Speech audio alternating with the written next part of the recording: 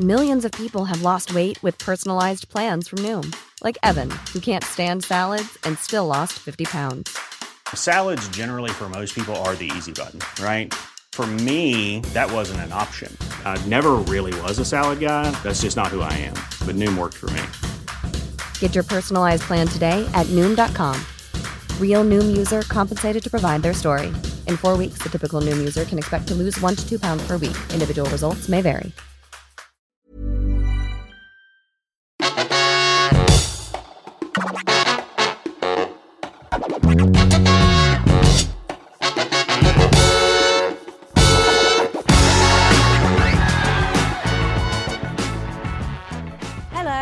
Hello. Hi.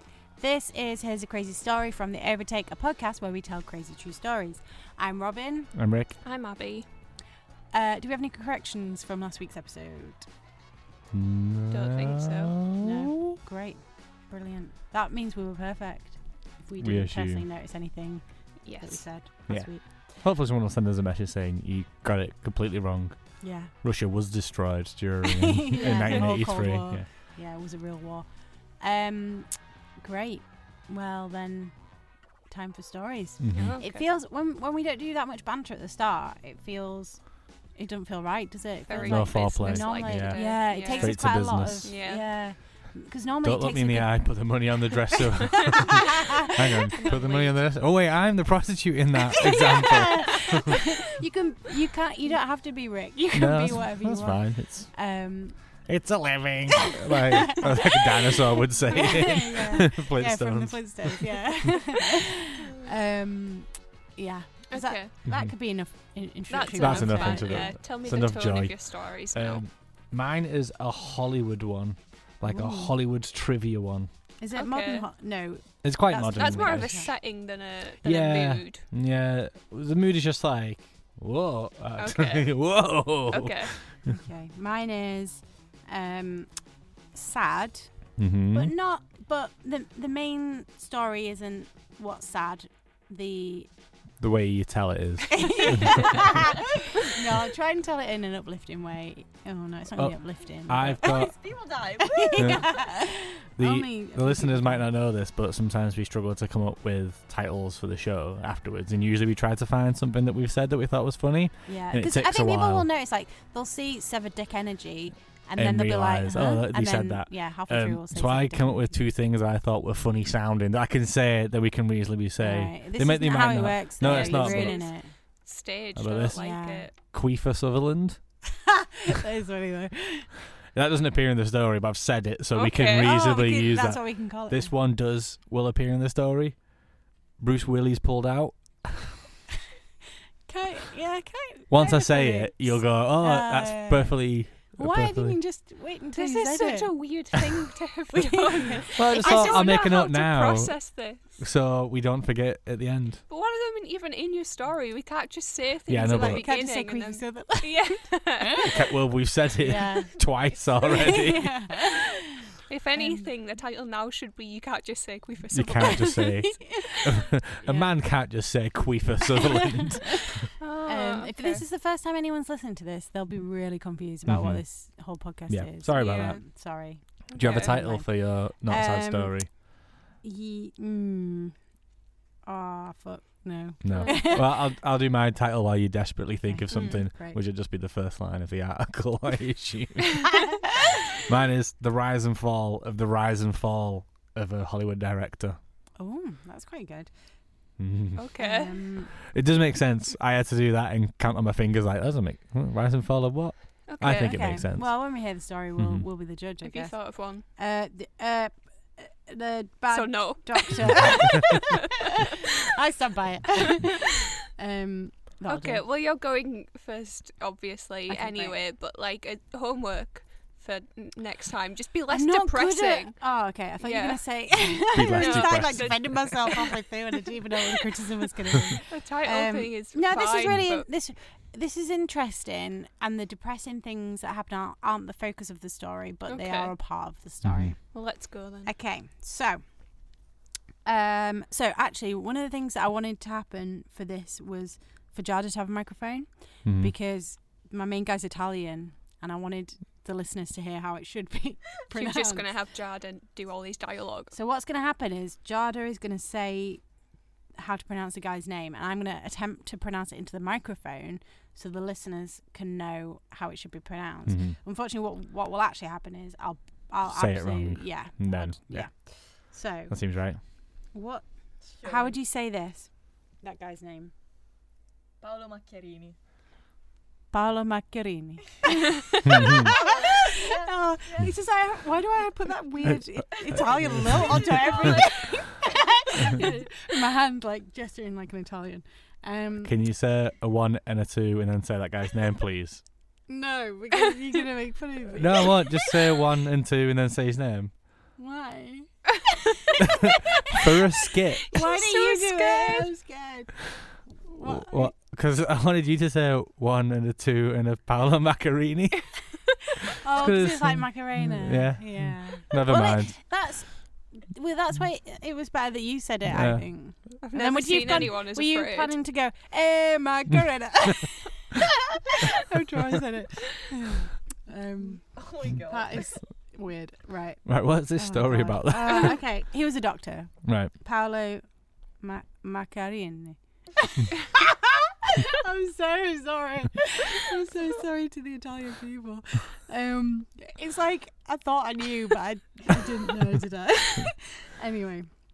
Okay, so people considered him like a world leading surgeon. So this was in the early 2010s. What do you call that? The teenies. Yeah, the early teenies. Never say that again. It's the 2010s. What is it then? It's the 2010s. Yeah, but I'm not going to say 2010s every time. You are, unless you want me to get up and leave. It's not as bad as naughties is acceptable again now, isn't it? Yeah, teenies is worse. Is it? Yeah. What did they call it in the 19 teenies? The 19 teenies. Yeah, the 19s. The 19s. That must have been what it was. Okay, so yeah, so he was this like what people considered like incredible doctor. He was a surgeon. He was Italian. What? We're just rehashing bits of the story, and I love it. Well, just to recap, because we've gone off on one too many times. So the point was he'd created these like plastic tracheas. So like instead of like, let's say you've got like trachea problems. Yeah. What's that? Windpipe cancer. Like, yeah, it's like your windpipe. Yeah. Like your throat or hole. like some kind of your neck problem. tube. Some problem with your neck tube.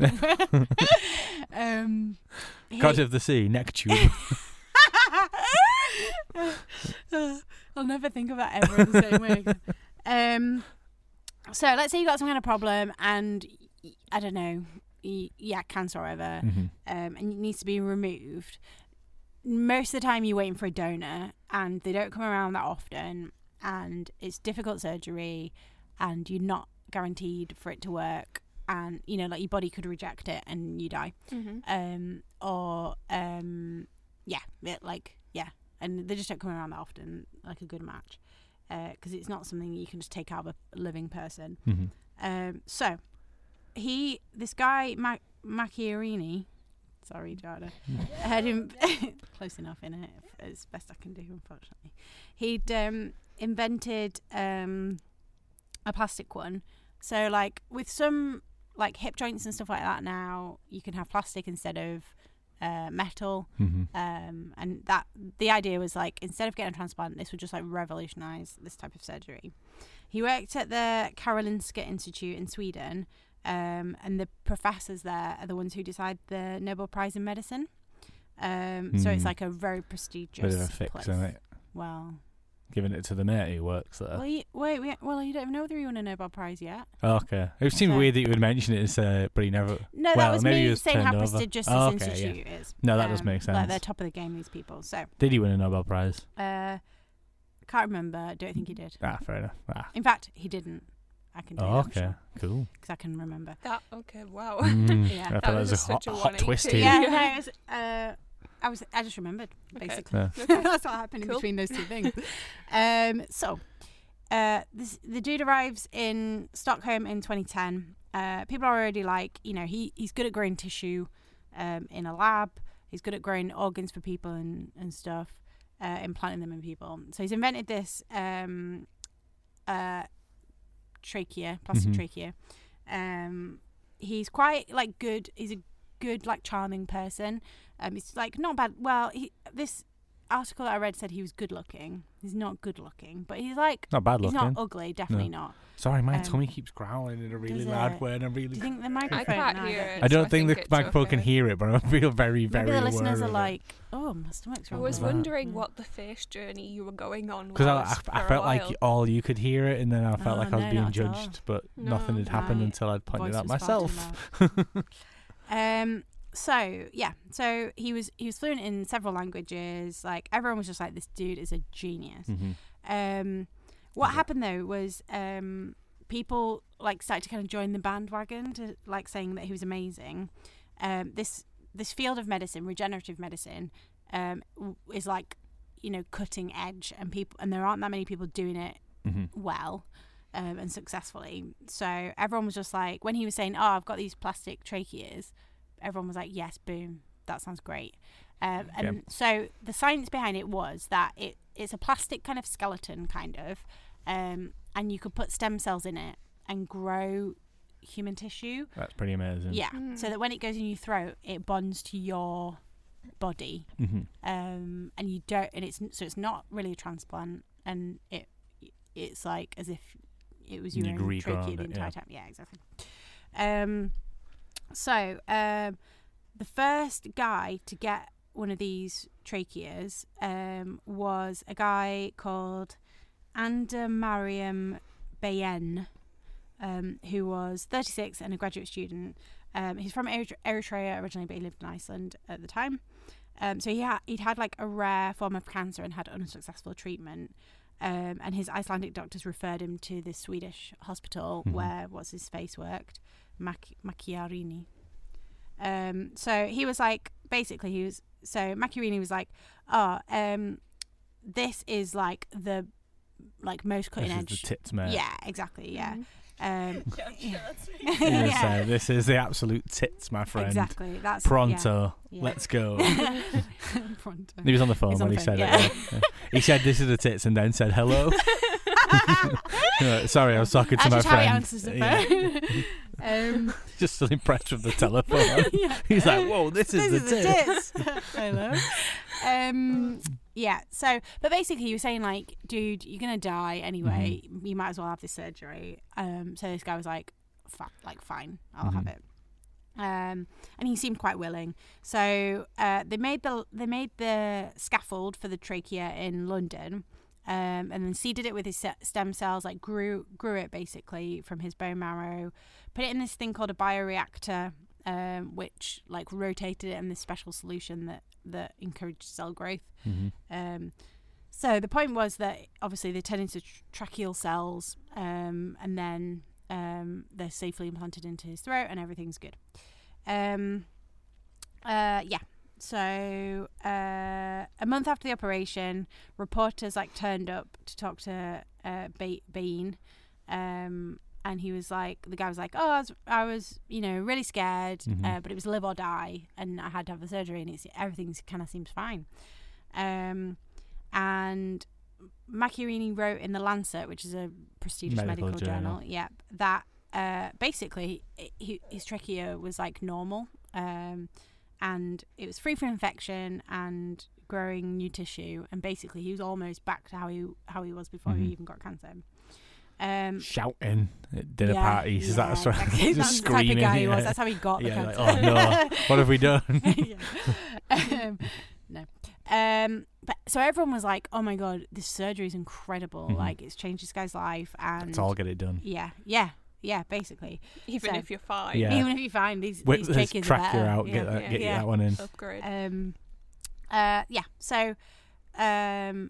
But so basically what happened was everyone was like, this is great, and started doing more and more of the surgery. So 2 more got implanted almost straight away. A young British woman who was in a serious condition at University College London. Second one, so that wasn't fitted by Macchiarini, but it was his technique. And the second one was he fitted himself in an American man a 30-year-old American man. But those two patients only survived for 2 months or a few months. So they don't know what caused the American man's death because they never did an autopsy. But basically, the British woman's synthetic trachea didn't work at all, and that's basically what caused her death. So the guy, one of the surgeons, said that what happened was it didn't join on to the rest of the tissue, so it wasn't like rejected. It just like there was like almost a gap emerged between where it should have all been joined together.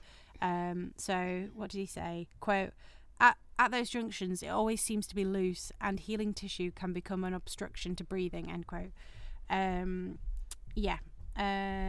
So it basically just didn't seem to work on her. What happened was they did it again because it worked on the first guy. The second two, the American, we don't know what he died of, and the British woman, it was because the surgery didn't work. But they did it again. The guy died again. 2 months later, he died. Over the next 3 months, Macchiarini implanted 6 more, and 4 of those people died. Shit. Yeah. So obviously these were seriously ill people. We don't know for definite whether they were all linked to the surgery. So Karolinska University Hospital was like, let's put pause on this situation because we're not 100% sure this is working. But the dude was like, fuck it, I'm going to Russia and I'm going to keep doing it. So he did. What? Yeah. So, but everyone was still raving about this first guy that had the surgery, and everyone was saying like, it was positive. Sorry, this is a long story, by the way, but I think it's worth it. Oh, okay. Mine's a long story too. Oh, this is gonna be a long episode. So this Macchiarini, years later, at least 3 years later, was saying he had an almost normal airway, and like, to anyone who asked him about it. But he said it to a journalist, and the journalist wrote it in an article, and by the time the article was published, the guy died, the first guy. Oh shit. It actually turned out he had repeated infections. The trachea implant needed to be held in place by like loads of stents. And basically what kind of killed him in the end was that the synthetic trachea had come loose. So I don't know how easy, like what the actual thing was, but I'm guessing he just like suffocated maybe or something. So like at the Karolinska Institute, they're like, none of this works. And there were 4 doctors there specifically that were like, someone needs to really stop this guy. So they reported it to the university. At the time, so what actually was the real issue was that they reckoned he'd been misrepresenting the success to the patients. So the first guy that he did the operation on, he made it sound like it was a dead cert, that it was all going to be fine. And actually it was the first time the operation had ever been done, and there's no proof that it was going to be fine. I'm glad he didn't get the Nobel Prize. Exactly. So this is what people are alleging anyway. The other doctors are alleging. At the university, they were like, let's bring a guy in to just go through everything and check whether that's the case. And this guy that came in was like, basically the whistleblowers are right, and this guy is guilty of scientific misconduct. But the university was like, nah. So they brought a guy in to like investigate. The guy said, this guy's fucked up. Well, the university's like, no, we don't agree. So that was a bit weird. But basically, they claimed that they had other evidence that showed that he was actually fine this entire time. What actually brought him down was he'd done a interview with a guy called Bosse Lindquist for SVT, which is the Swedish BBC, basically.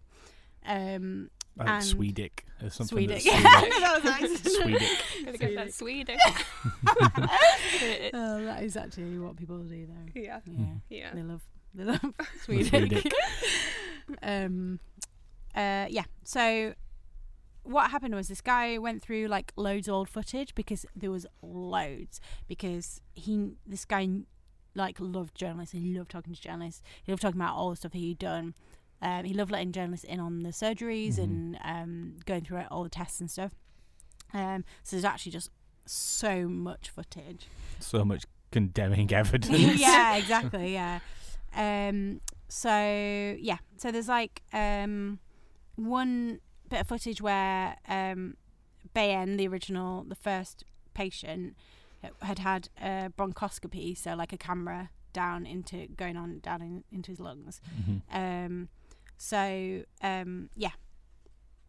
The guy's basically saying, oh yeah, look, he's got an almost normal airway, and obviously the journalists don't really know what a normal airway looks like, so it kind of went under the radar.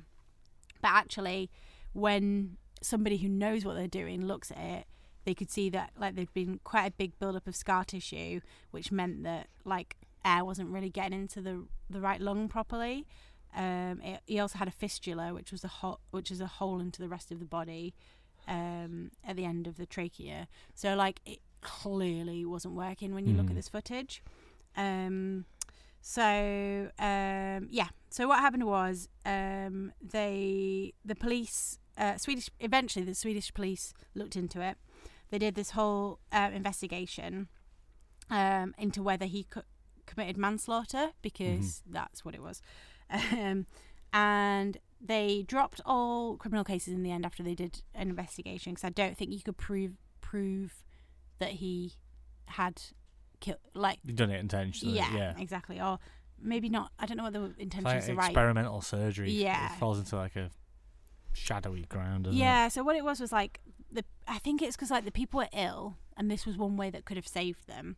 And there's like a line between like doing something really radical if you're gonna die anyway, and doing something completely experimental. Surgery, that actually and actually, as it turned out, a lot of the patients that had the surgery didn't need it. And like so like they didn't, you know, like they had a problem, but they didn't, it wasn't life or death, you know, like, and he made it out to sound like life or death. So what happened was what they did say was they couldn't bring a criminal case against him, but the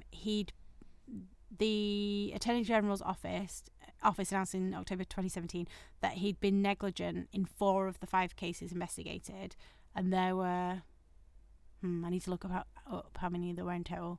I think there was maybe like 9 or 12. Those are 2 separate numbers. But there were quite a few. You know, he ended up doing the surgery quite a few times, and all except 2 people died, and 2 people are still alive. Wait, tell me his name again. It is, if I give you his last name, Paolo Macchiarini. Okay. I think you should be able to find him from that. So basically, I think people are going to sue him. Essentially, the families are probably going to sue him, or they're going to try and sue him. There was another weird thing, was like, it actually turned out that he was like not just a bit of a liar in those a liar in those cases. He was just like a con man, kind of. And they called him. There's an article in Vanity Fair where they kind of painted him as like a serial fabulist, which sounds quite nice actually. I don't think a fabulist is what they think it is. I don't know. Like an extreme form of a con man. Maybe, but. And he had an affair with a journalist who wrote loads of good stuff about him. So everything just like kind of all snowballed together. What happened was people who worked with him also got found were investigated for scientific misconduct. So he brought down the people around him as well. The people, because they didn't report the complications and the failures immediately. And it kind of just essentially turns out that he hadn't done any of the background stuff that you've got to do. So like you can't go from like, oh, I've got an idea, to let's put it in a patient. You've got to do like animal tests and all that kind of stuff. But because he'd gained so much of a reputation for himself, people just like took his word for it when he was like, yeah, I know what I'm doing. They were like, oh, all right, yeah, it seems fair. You seem pretty honest. Turns out he was not honest. So yeah, so I can't remember how many patients there were, but yeah, all except 2 died, and this was like in like less than 10 years ago, which is crazy. Yes. So yeah, that is it. I thought there might have been more that I was going to add to that, but it was. It was long, and lots of people died. Yeah. So I got most of that from a story in the BBC. I think a few places have done it, but most of that was from the BBC, who wrote a really good long read. And it's rare that I actually will read a full article. And I read that from start to finish. That's probably something you should not say as a journalist. I don't know, because I actually... So if we publish, you read all of that. Well, I have to for work. Yeah. Yeah, that is true. If it's very well written, I'll read a full thing. But I won't read any old shite on the internet. Yeah. Fair enough. Millions of people have lost weight with personalized plans from Noom. Like Evan, who can't stand salads and still lost 50 pounds. Salads generally for most people are the easy button, right? For me, that wasn't an option. I never really was a salad guy. That's just not who I am. But Noom worked for me. Get your personalized plan today at Noom.com. Real Noom user compensated to provide their story. In 4 weeks, the typical Noom user can expect to lose 1 to 2 pounds per week. Individual results may vary. So, this is the rise and fall of the rise and fall and the rise and fall. Or it might be the rise and fall of the rise and fall of a Hollywood director. You did say of the first time, yeah. Of makes more sense. Yeah. Otherwise, it's just him going up and down and up and down. Yeah. Although that might make more sense thinking Please about it. stop you hitting my brain. Anyway, in 19... Let's see.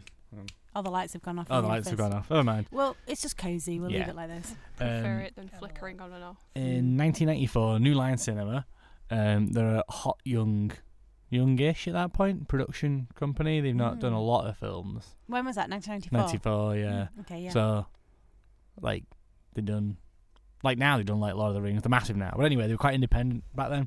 Okay. And they were looking to do an adaptation of H.G. Wells' The Island of Dr. Moreau. If none of you are familiar with the story, Not basically, a guy washes up on this island, this fancy island, and there's this doctor there called Dr. Moreau, and he's got an assistant whose name I can't remember. And it turns out like he's a vivisectionist, and he's like capturing animals and performing operations on them to give them human structure, like stretching their muscles and like breeding them together. That guy thought of all sorts of and like the story goes that like basically some of the animals escape and like form their own society, like and there's the structure, and this guy's like running loose on the island and he's terrified of Dr. Moreau and what his assistant's called. It's really, really good. It's actually quite short. It's well worth reading because it is quite creepy. And there's been a few films of it, and there's been a few like adaptations of it. And there's like the what Simpsons one where they go to the island and Homer becomes like a walrus person. Oh, like, that kind of rings a bell. It's kind of like a very early, like almost like a genetic engineering story. Yeah. So anyway, in 1994, they're looking to make a film of it, and they've tapped Marlon Brando to star in it as Dr. Moreau. And there's a young South African director called Richard Stanley who is due to direct. And he's only produced like 2 independent films, and one was like a kind of a Terminator-style sci-fi. I can't remember what that's called. And the other one's called Dust Devil, and it's like a cult desert drama. But he's seen as like quite avant-garde and like, oh yeah, he's the man to tell this weird sci-fi tale. Wait, who? Richard Stanley. Okay. So anyway, yeah, and he's really on board with it. Like he's really excited to do it. But he's kind of got to prove his worth because there's quite a lot of money attached to this. It's like 40 million, which is quite a lot. I find that really weird, actually, in films sometimes that they do that they find someone who's done quite a good independent film. This guy's $40 million. Like, but Roman Polanski, he decides that he really, really wants to work with Marlon Brando. So they fire Richard Stanley off the project. However, he's already on his way to LA to meet Marlon Brando because he realizes if he can get on Brando's side, then he gets immunity from the company they're from the studio because it's Marlon Brando. Like he's got like massive star power. If he's like, I like this director, I want to work with him, then so he does get there, and eventually like Brando does really like him, partly because they connect over. Is it Apocalypse Now Brando's in, where he plays a colonel, and that's based on a real person. But this person was like the granddad. So yeah, he plays a character in Apocalypse Now, and Apocalypse Now is based on The Heart of Darkness, which is a novel that's based on the real adventures of a real person, and that's Richard Stanley's granddad. Whoa! So yeah, so like they connect over this character. Nepotism. But yeah, and a bit of nepotism. But the other thing is Richard Stanley, worrying that he's not got the fates on his side, hired a warlock in London called Skip the Warlock to classic warlock name. Yeah, to like cast a spell to like help him along, because Skip had like previously cast a spell for like this investment banker who'd won got $1 million out of this investment. So he's like, oh yeah, like like go on, it can't hurt. Yeah. How much does it cost to get a warlock to cast you a spell? I think he's mates with him, so I think it said that it costs Skip some blood. But I would give up blood on the off chance I might get some out. To make a big movie, yeah. And it worked. Like Brando loves Richard Stanley and is like, yeah, I'll only work with this guy, get rid of Polanski. And New Line Cinema was like, fine, yeah, wicked. Right, let's do this then. But you've got to get another big star to be like the guy who washes up on the island. Yeah. So they send Richard Stanley to Japan to get Val Kilmer, who's currently advertising Batman Forever. Okay.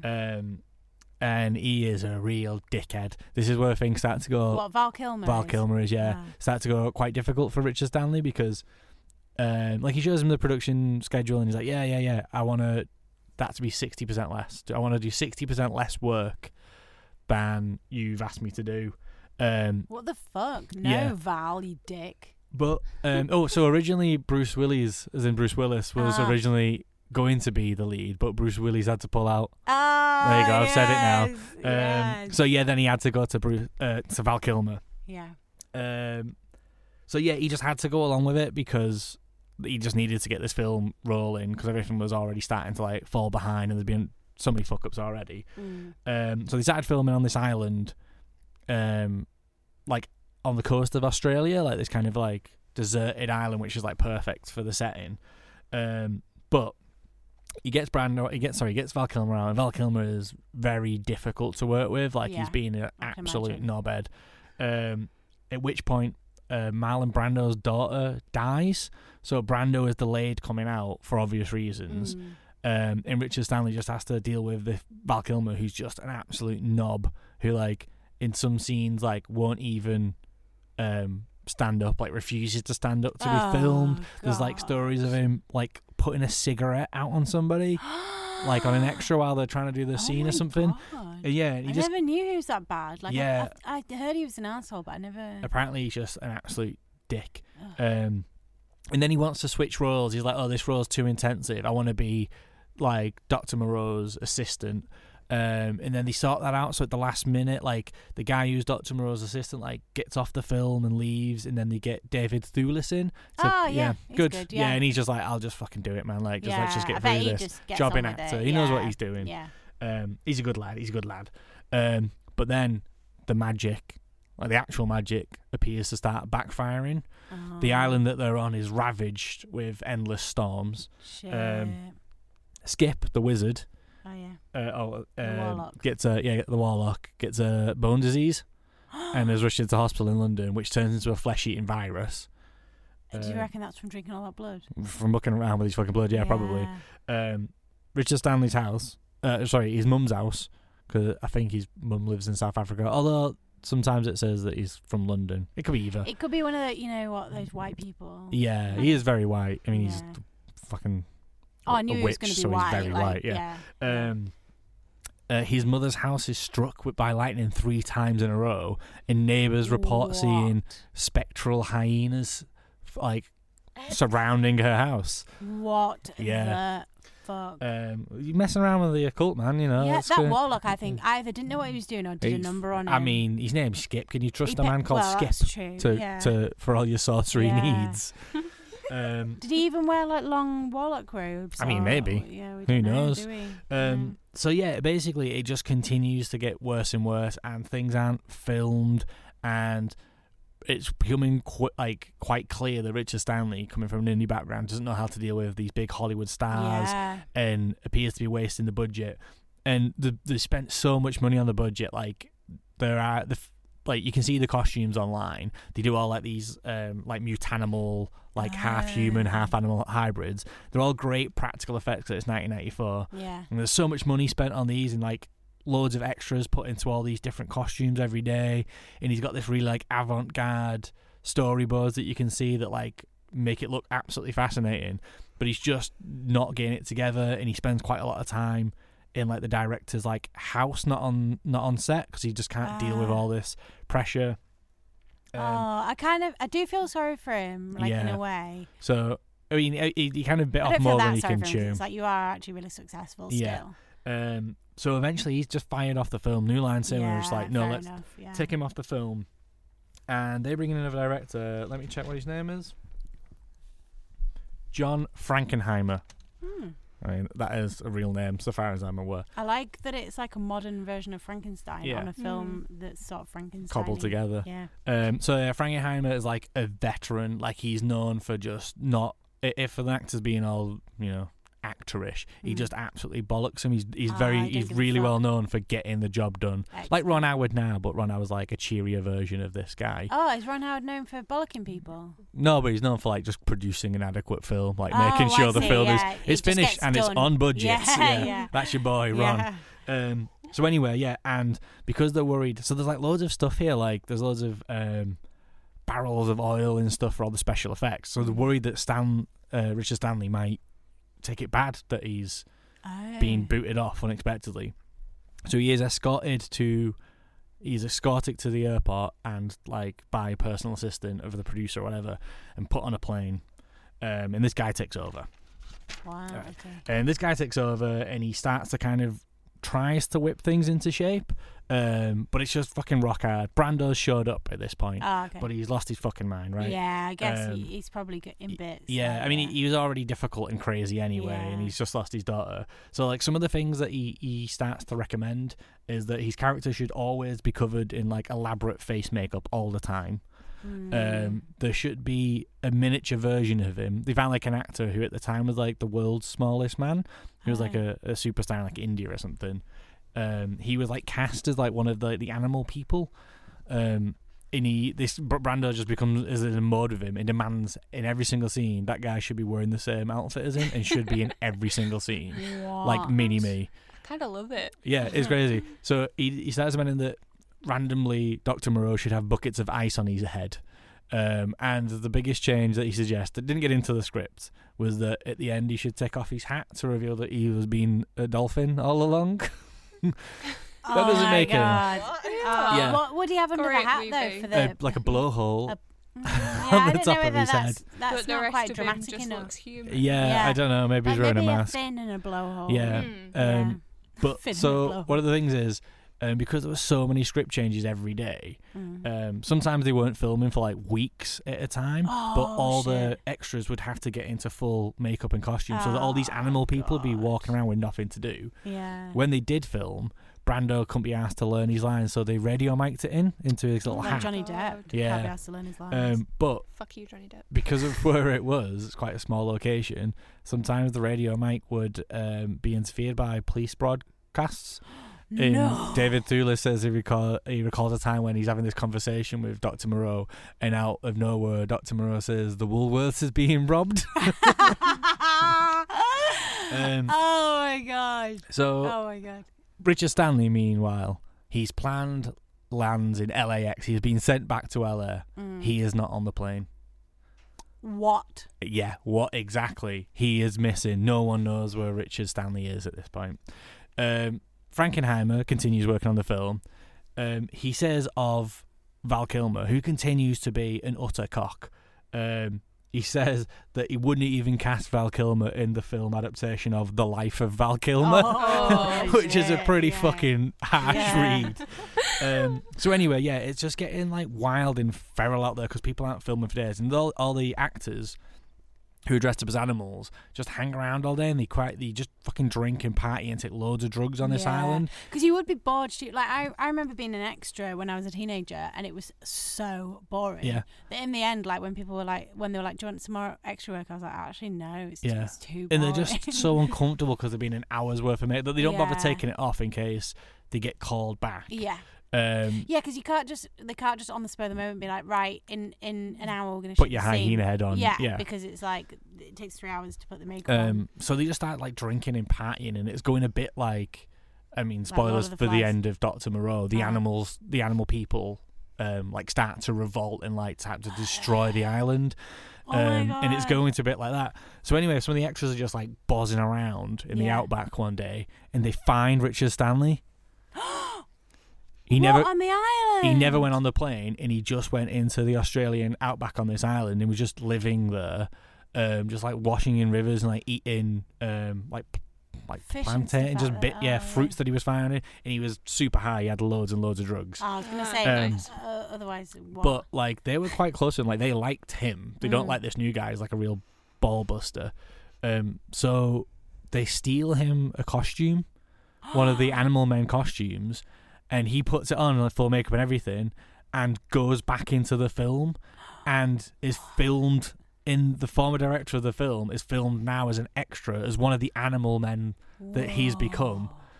In particular, he's in the scenes where the final act of the film, where the animals revolt and destroy the sets and like blow shit up, and he's one of the dog men blowing up his own creation at the end in like this beautiful kind of poetic cinema. Yeah, it's amazing. So anyway, he never gets found out until much later. The film comes out and it's fucking it came out. It come out. Yeah, it's an absolute fucking flop. Have you seen it? I've seen parts of it because all of this is in a very, very good documentary called Lost Souls: The Island of Richard Stanley's The Island of Dr. Moreau, and it's absolutely fascinating. And it kind of got everyone kind of like interested in like this massive Hollywood fuck up. New Line Cinema almost went bankrupt, but then they also made Seven, which is very, very good and made lots of money. And then kind of what's weird is, so like Richard Stanley just retired from from Hollywood filmmaking after that, and just makes like weird documentaries about the occult and stuff. Right. I've tried to watch one of them, but it was in German. I couldn't get through it. Yeah, about warlocks and Skip and that.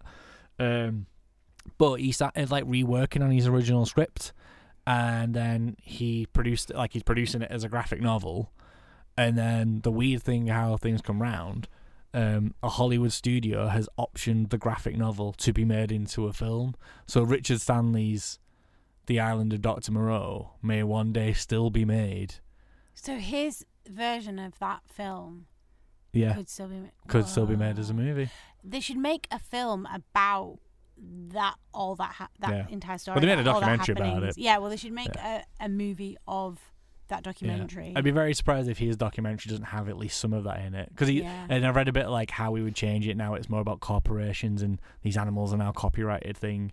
Like, honestly, it's worth watching the documentary because it's like one of those things you're like, wow, this would have been really out there. Yeah. But it's just a complete failure and collapsed and. What's the documentary called again? Lost Souls, Richard Stanley's The Island of Dr. Moreau. Okay. What did you watch it on? Netflix. Oh, nice. Yeah, it's really good. Yeah. Okay, great. And he's a very interesting chap, and he looks exactly as you imagine him, like as a wizard. Yeah, that's a good one there. The Rise and Fall of the Rise and Fall. That's a really good story. Yeah, it's all right. That's two good ones, I think. This is one of my favourite episodes already. That's a good one. Long Unless something bad's going to happen, and then. Well, I was doing research, I realised Fairuza Balk is one of the cast members. Yeah, Fairuza Balk's in it, yeah. The Island of Dr. Moreau. She was Marvel, Dorothy in Return to Oz, and she's just in like weird movies like The Craft. And, she's in The Craft, Almost Famous. The Water Boy. She's a love interest in The Water Boy. She's in. There are three very different films that are like quite a widespread, and you've not seen any of them. They're all fucking weird. Yeah, I've seen Return to Oz, but I don't remember it well enough. I just remember as a kid like freaking the fuck out about that woman who could change heads. Mombi, Princess Mombi. Honestly, like it not gave the me Wheelers. Do you remember nightmares. the Wheelers? Yeah, I do. Yeah, they were also freaky, but the heads was the thing that fucked with Love me. that film. Yeah, so good. Should we have some corrections? Yeah, fucking hell, Rick, you gave me loads. You were just shit, sorry. every. I was quite every warm 5 in trying to get seconds, through you it. were just like rattling off a fact that I didn't know if it was a fact or not. So starting with you, I counted 12 notable Macchiarini cases. That'll be 12. But that was notable, so it could be more, I suppose. You might have done like. He did other transplants, so he did like I don't know, organs that he'd grown that went the transplants were fine. Cool. So I think it was 12 and 2 people were still alive. A fabulist is a person who composes or relates fables, so a liar. Okay, yeah, that's probably right, Yeah, especially one who invents elaborately dishonest stories, so that seems fitting. Fair enough, yeah.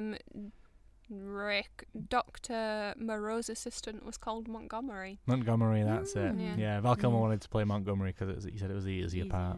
Yeah. The 1990 sci-fi horror that was the first film written and directed by Richard Stanley is called Hardware. That's it. Yeah. It's a bit more boring than I was hoping for. And then Dust Devil followed that. And he did a long-form music video, apparently, for Marillion's song Brave, also before the island of Dr. Moreau. Very impressive filmography. Marlon Brando plays Colonel Kurtz, who was modelled on British explorer and Richard Stanley's ancestor, Henry Morton Stanley, in Apocalypse Now. Go. Okay. And Richard Stanley was born in South Africa, but his ancestry is obviously British. There we go. Interesting. That's some good corrections as well. Yeah. Cool. So we're going to do a Halloween episode. Send us your spooky, crazy stories. About yourself, spooky goings on that have happened to you is fine, or spooky stories that you like that are true. That are nearby. It happened close to you. Yeah, happened to your next door neighbour, but not 2 doors down. That's too far away. Yep. You can't trust them 2 doors down. That's it. Oh yeah. Here's a crazy story. No, do that. I'll do that again. Crazy story at theovertake.com. That is our email address to send the stories to. Or corrections if you have any. Or corrections, yeah. We never get people send us corrections. Val Kilmer wants to argue that he wasn't a dickhead on the film of that film. You're more than welcome to get in touch. Fine, he might have his own alternative perspective. I actually quite like Val Kilmer. He's the best Batman. I'll die on that hill. He's Batman. I mean, he's just. I'm surprised you. I wasn't trolling then. When I said the man's about Hollywood, you're like, "What's a Hollywood?" Yeah. Thanks to producer Jada, who does all the social media and the editing and most of the work. The Instagram is at Here's a Crazy Story. It would be good to follow us because she puts a lot of effort into it, and it looks really good. And we don't have anywhere near as many followers on Instagram as we do listeners, so we know you're not doing it. Unless do it right now. Just wait. That's how long it takes you. Have you done it? Wait for them to do it. That's done it. Done it. Okay, good. I think that was too soon. Oh man, it takes like a second. All right. I'm really hot and hungry. I want to go home. All right, let's leave. Anything else before we go? Patreon or Steady. Just go to our supporters page or wherever I've got on the website. Or I'll put some links somewhere for you to find. You'll figure it out. Please do find them and help us with money because we're skint. Cool. And that's it. So, informal goodbye. Farewell. I'm going to say Queefer Sutherland again.